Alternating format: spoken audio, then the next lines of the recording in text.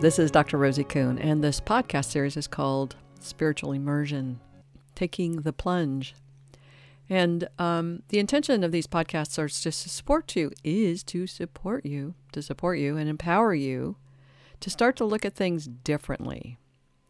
And in a sense, it's an attitude change perhaps, or a mood change perhaps, or an orientation in how you focus and what you focus on in life.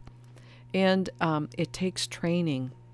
It takes practice and it takes discipline to say, I want a life that makes sense to me. I want a life of meaning. I want a life of fulfillment. I want a life of gratitude. I want a life of beauty and abundance.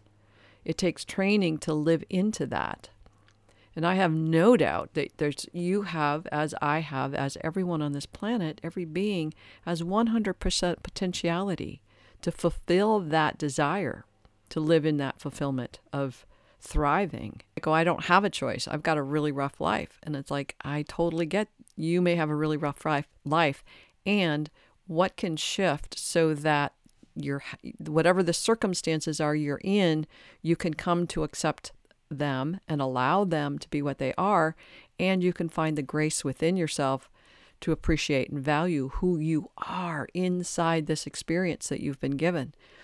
You know, some of us, it depends on what your perspective is, but some of us think that and believe in the fact that we've come here in these certain bodies, whichever that is, for some purpose, for us to learn something, a growth opportunity of whatever magnitude.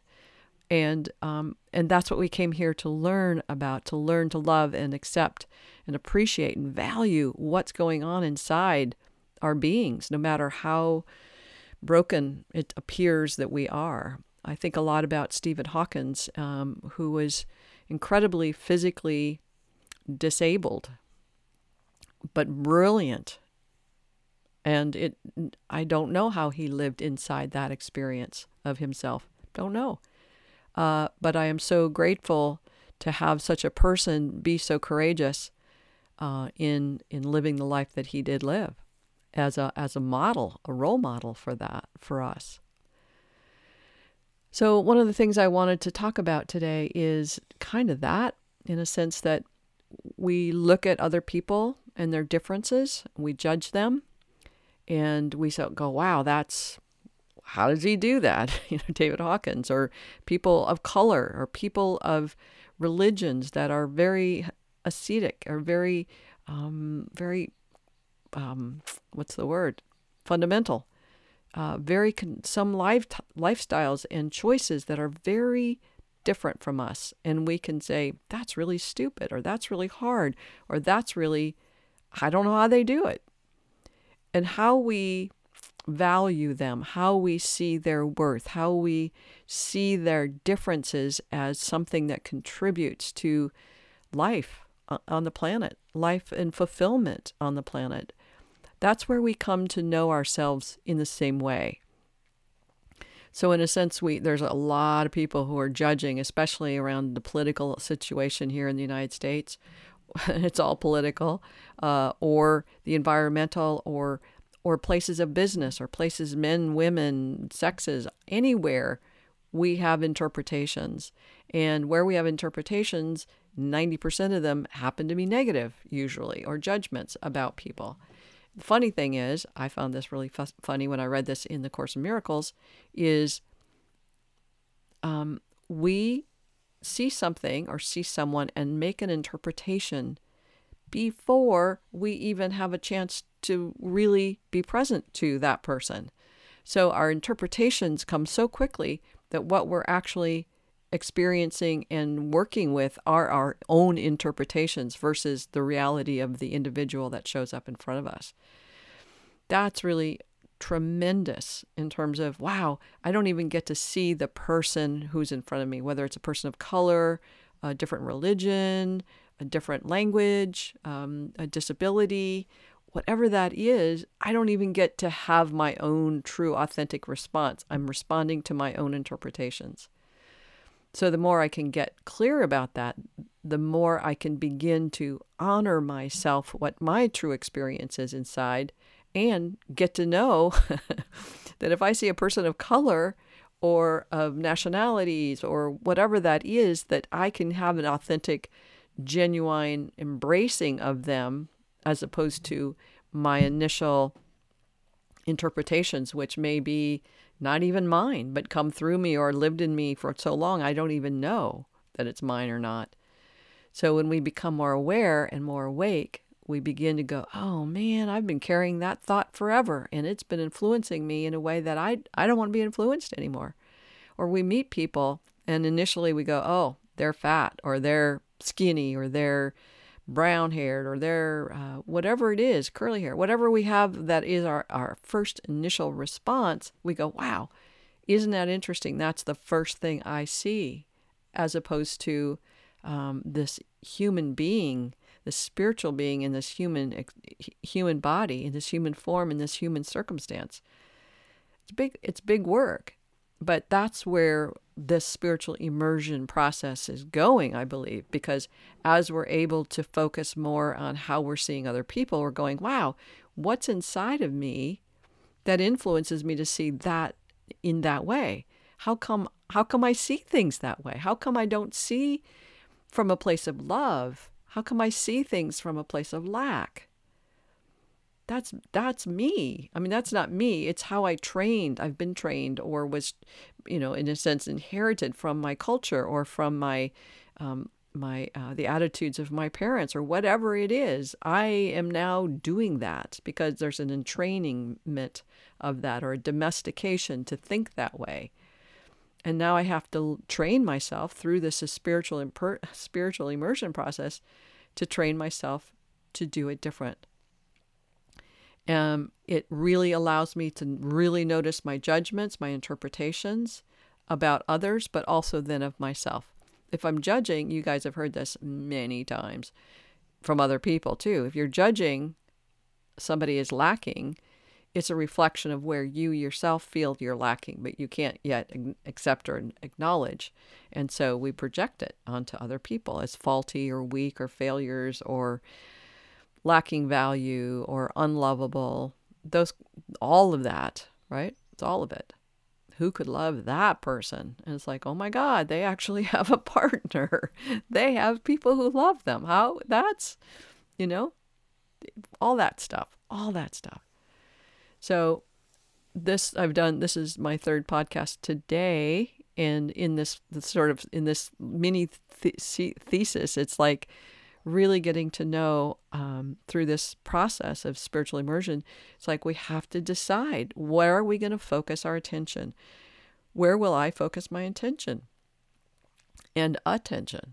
Will it be on how I got nothing to do today? It's a Labor Day weekend and nobody's around, and man, it's kind of quiet, and it's not even sunny out. It's supposed to be sunny. I can go on and on and on about that. Or I can go, all right, I can do some podcasts today, hang out with you guys, can make a great lunch, have a friend over for dinner later on, maybe get some painting in, and all kinds of good stuff happening. It's not sunny, which means I don't have to worry about it being too hot. All kinds of things I can be grateful for.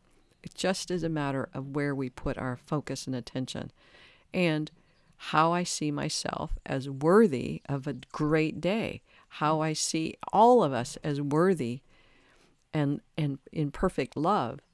In the Course in Miracles, it says, I am as God created me, and I'm perfect love. And I am perfect love. And everyone on the planet is perfect love. The only thing that gets in the way is my thinking about that, and your thinking about that.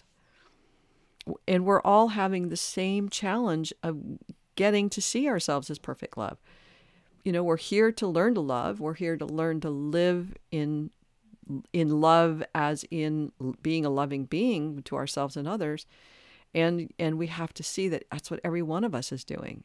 Every one of us is challenged to feel great. Everyone is challenged with the idea that I don't know how to do me. Everyone is challenged with, I don't know how to do me in this moment, in this circumstance. Every single one. If you're sitting someplace listening to this, just look around and see the people around you. They are struggling too with, I don't know how to do me. I don't know how to be me in this circumstance. And we can begin to have compassion for them as much as, if not more, for ourselves. And the more compassion we have for ourselves, it kind of grows. More we have compassion for ourselves, it automatically responds to more compassion for other people. Now, you might not be here yet. You may not be interested in compassion. You may just be in the suffering part of you. And much like some of my clients, is like they're just very resistant to seeing it a different way. And if that's so, just accept the resistance. Accept that that's where you are in this minute, that you're not ready. That's a beautiful thing when people say, I'm not ready. I have a lot of self-doubt, and I'm not ready to take on the idea that I can really have what I want. That's excellent. Thank you for that clarity. Thank you for that truth. Know that for yourself. It takes a lot of pressure off you, and it takes a lot of pressure off the world. You're not ready. If you're not ready, you're not ready. And that's it. Just keep doing what you're doing. Keep on trucking on. And I don't mean that in any way, but just keep being you in the you that you are, and see what unfolds. And at some point you'll go, okay, I'm ready. Much like with anyone who's got a substance abuse problem, a substance abuse issue, and they don't want to give it up. I don't blame them. I don't blame them, because having some place to go where you can be in denial and ignorance and avoidance of what it feels like to be in this human body, it is what it is. But at some point you realize, hey, this is harming me more than it is helping me. And that's the breaking point where it's like, wow, I'm not that far away from killing myself here. Is this really the way I want to go? Whether it's food or pharmaceuticals or alcohol, or whether it's a behavior like prostitution or pornography, whatever it is, it's what we use to avoid and just lessen some of the challenging experiences in the world. In the big book of Alcoholics Anonymous, it says, restless, irritable discontent is the source of all addictions. And whether that's, when I was a kid, if I felt bad, I'd blame myself. It's like, okay, if I see that things aren't going well in the house, I go, oh, it must be my fault. That was my addiction. I always went to, it's my fault. I better do something. I better make other people happy. And that became my addiction, is to make other people happy. That was a very self-defeating purpose. In a sense, I learned to survive that way, but it didn't grow my capacity to love myself. It just continued that sense like there's something wrong with me, so I better keep looking good so that other people don't reject me. That's that. So what I want for you, it's going to take the time it takes. It's going to take, when you're ready, you'll be ready.